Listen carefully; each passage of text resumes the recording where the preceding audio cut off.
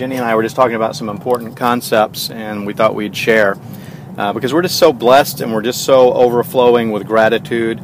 We were just talking about our business partners, our business partner Marlo, who's like a literal angel sent from heaven. He's just a real life angel, who's made it possible for so many of our dreams to come true.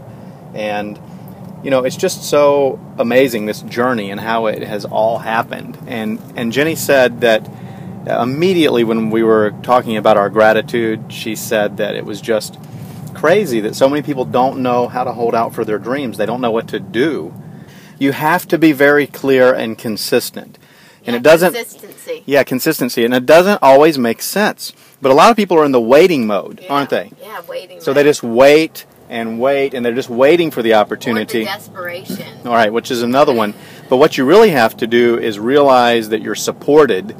And, whenever I say that you have to make a clear intention to the universe, I know people just roll their eyes with New Age talk like the universe. So just get rid of that terminology and think of making a clear intention to yourself, to your friends, to anyone who's observing you, whether you believe that there is some type of universal conspiracy to support you or not, doesn't matter.